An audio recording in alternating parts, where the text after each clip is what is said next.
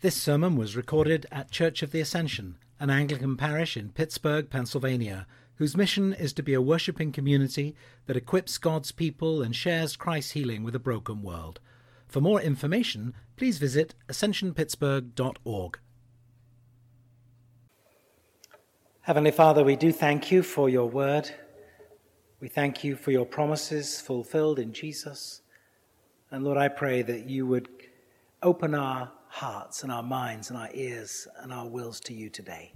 In Jesus' name, amen.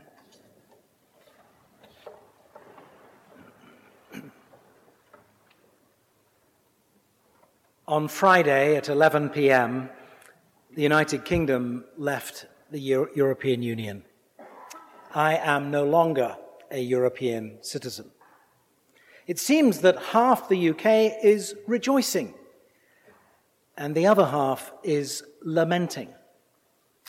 To commemorate this historic departure, the Royal Mint released 10 million new 50p coins, stamped with the date 31st of January 2020. And on the front of the coin are inscribed these words: peace, prosperity, and friendship with all nations.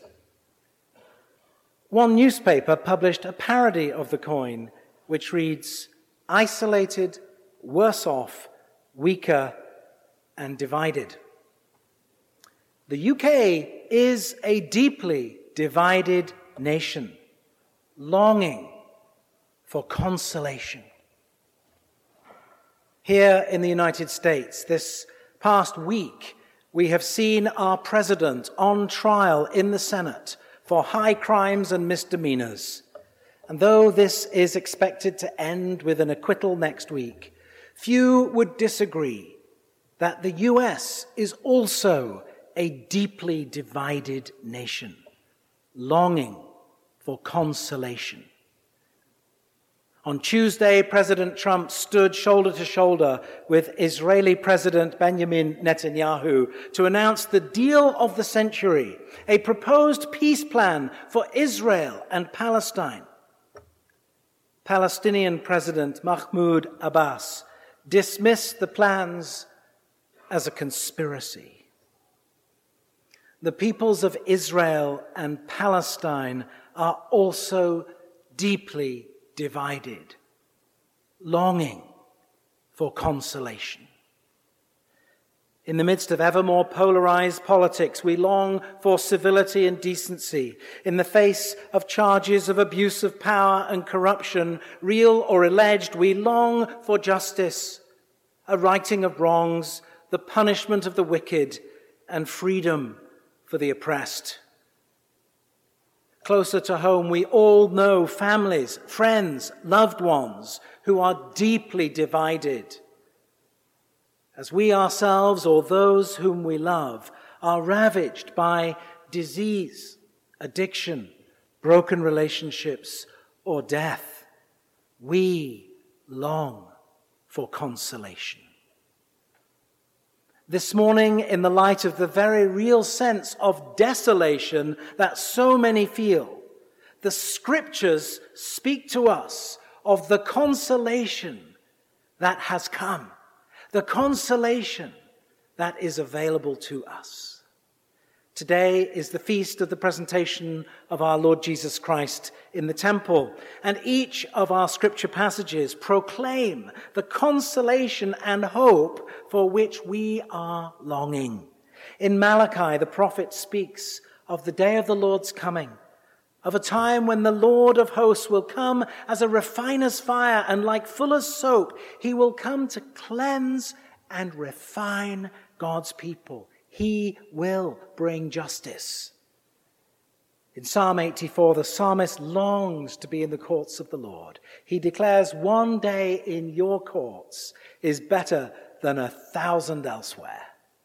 I would rather be a doorkeeper in the house of the Lord than dwell in the tents of ungodliness.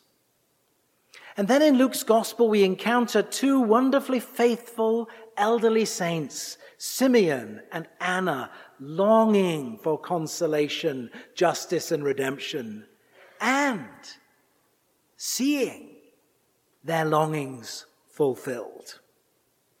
And in our reading from Hebrews, the writer tells us how it is Jesus who is able to console and help us. Because he himself was tested by what he suffered, he is able to help those who are being tested. The wonderful, vital, and contemporary message that we as Christians have to share is that Jesus is our consolation. And by consolation, we're not talking about it in the sense of winning a consolation prize as something to placate us for not winning a running race. No, the word consolation in the scriptures means the antithesis of desolation, the very opposite of despair.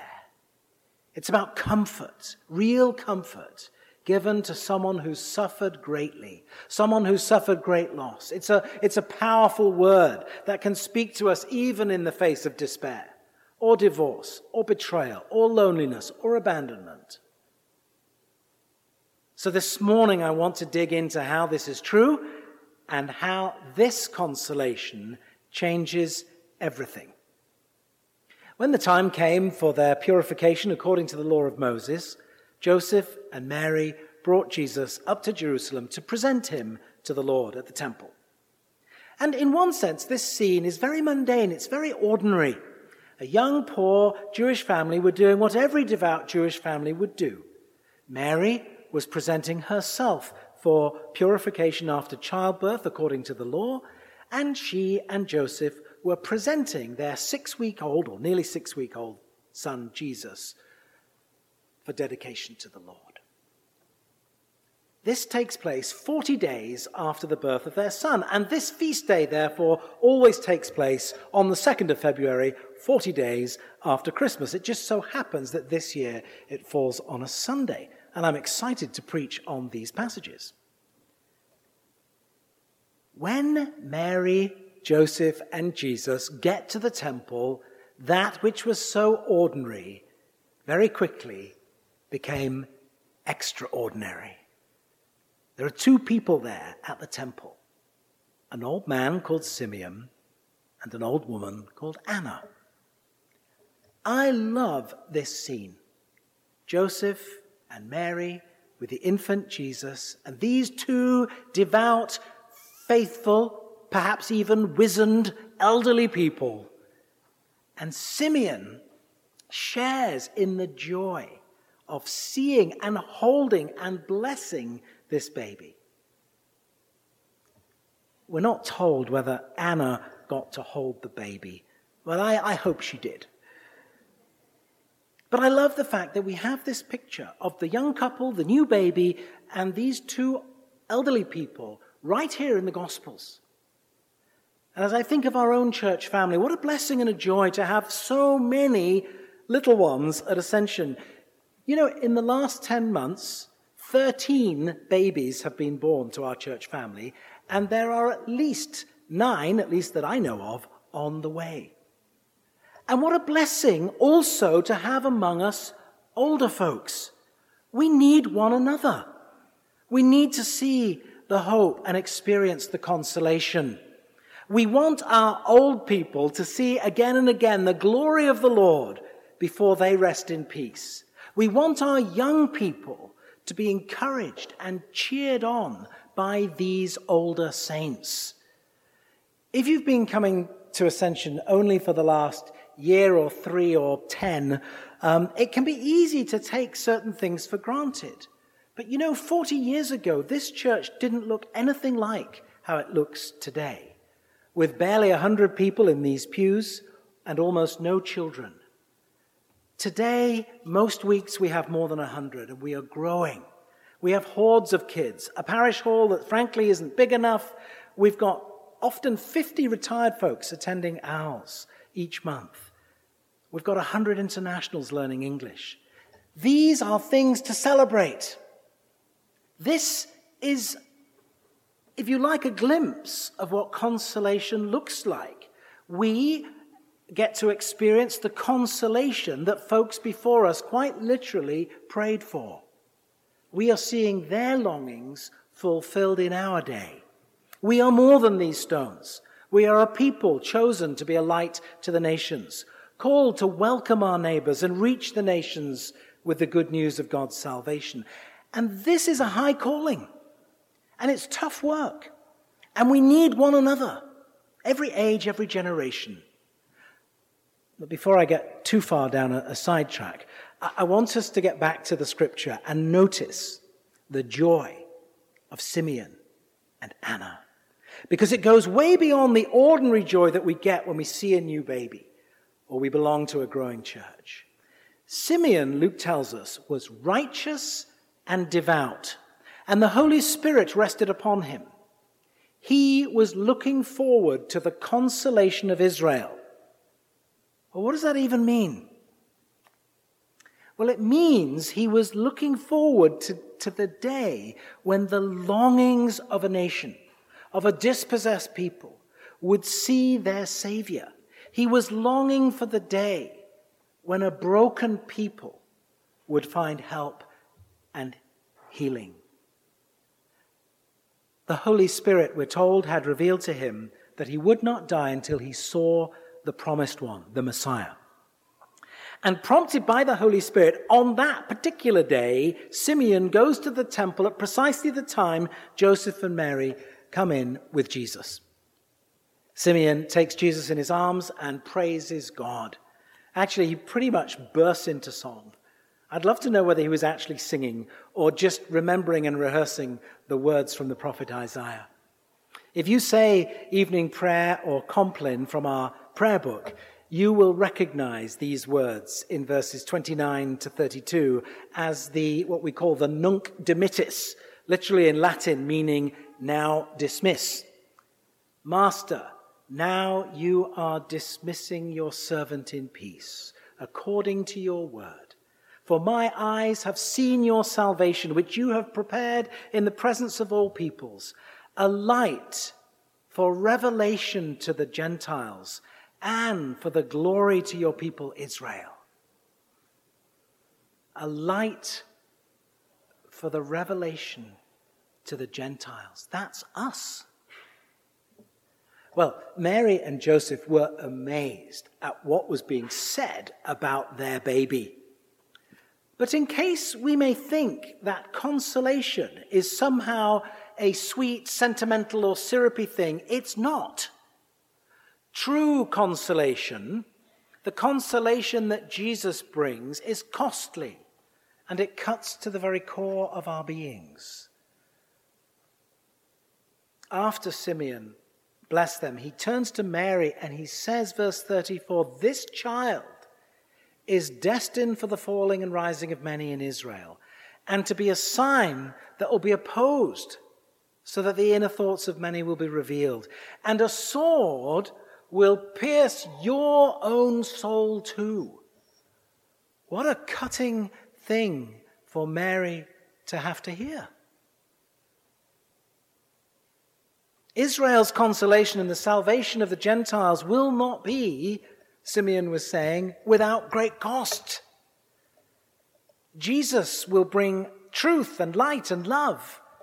And in so doing, those who encounter him will face a crisis of decision. In the decision to follow Jesus or reject him, there is rising or falling. There is life or there is death. We are either moving, this morning, all of us here, we are either moving towards God in Christ, or apart from Christ, we're moving away from God. Jesus is our hope.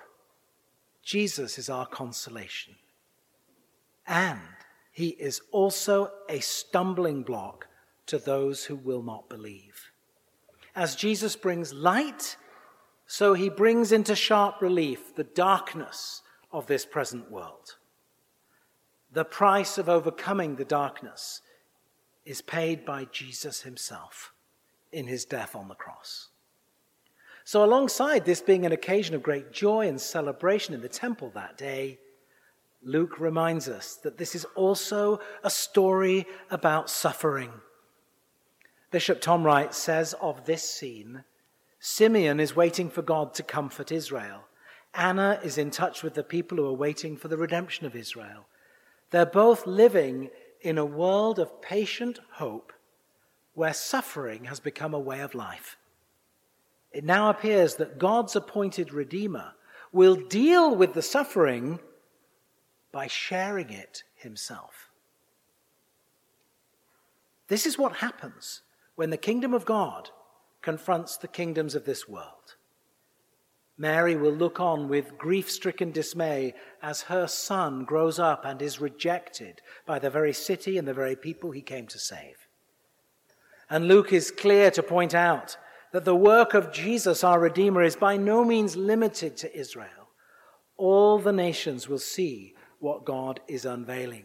God's plan of salvation, Jesus coming as the consolation of Israel, is and always has been a plan for the nations and the consolation and redemption and rescue and salvation of all who will follow Jesus. This wasn't what was expected, but this is what true revelation and glory looks like. This beautiful, powerful, poignant picture in the temple with an old man and an old woman, each frankly waiting to die, but each longing to see God's promises fulfilled before they do, worshiping God night and day, praying for the salvation of God's people, is a story that we are invited into. Listen one more time to Tom Wright. In becoming your story, it will become your vocation. Everybody has their role, their own role in God's plan. For some, it will be active, obvious, working in the public eye, or perhaps preaching the gospel, or taking the love of God to meet the practical needs of the world. For others, it will be quiet, away from public view, praying faithfully for God to act in fulfillment of his promises. And for many, it will be a mixture of the two, sometimes one, sometimes the other. Mary and Joseph needed Simeon and Anna at that moment. And the old man and the old woman needed them. They had been waiting for them and now thanked God for them. Brothers and sisters, we need one another. You know, each week after communion, and we'll do it today, we thank God for feeding us with the spiritual food of the most precious body and blood of your Son, our Savior, Jesus Christ. And then we ask God for something. We ask God and we pray. And now, Father, send us out to do the work that you have given us to do, to love and serve you as faithful witnesses of Christ our Lord. The outflow of our worship, our coming together to feed on word and sacrament, is the work that God has given us to do, the mission that he has charged us with, to love and serve him as witnesses of Christ, to be a light to the nations and to our neighbors. In the words of the author of the letter to the Hebrews, let us hold unswervingly to the hope we profess, for he who promised is faithful. And let us consider how we may spur one another on toward love and good deeds, not giving up meeting together as some are in the habit of doing, but encouraging one another, and all the more as you see the day approaching. Can we do that? Can we encourage one another? Can we spur one another on to love and good deeds? Whether we're the youngest or the oldest or somewhere in between. And this week, if you're tempted to despair, or you feel like the desolation of our fractured nations, neighborhoods, or families is crushing or overwhelming, remember the consolation of Jesus. We have hope. Justice is coming. Yeah, with Jesus. Our story is grafted into the story of Jesus. And we, with him and in him, are to be a light for revelation and for glory. Jesus is our consolation. He is able to help us and come alongside us. And this is good news that makes a difference. Jesus brings hope and meaning to our lives. And Jesus is my hope. He is the hope and consolation for our co-workers, our friends, and our families. Even though we may have to wait and suffer, Jesus is with us by his Holy Spirit. He is making all things new. He is our consolation. Amen? Amen. Amen.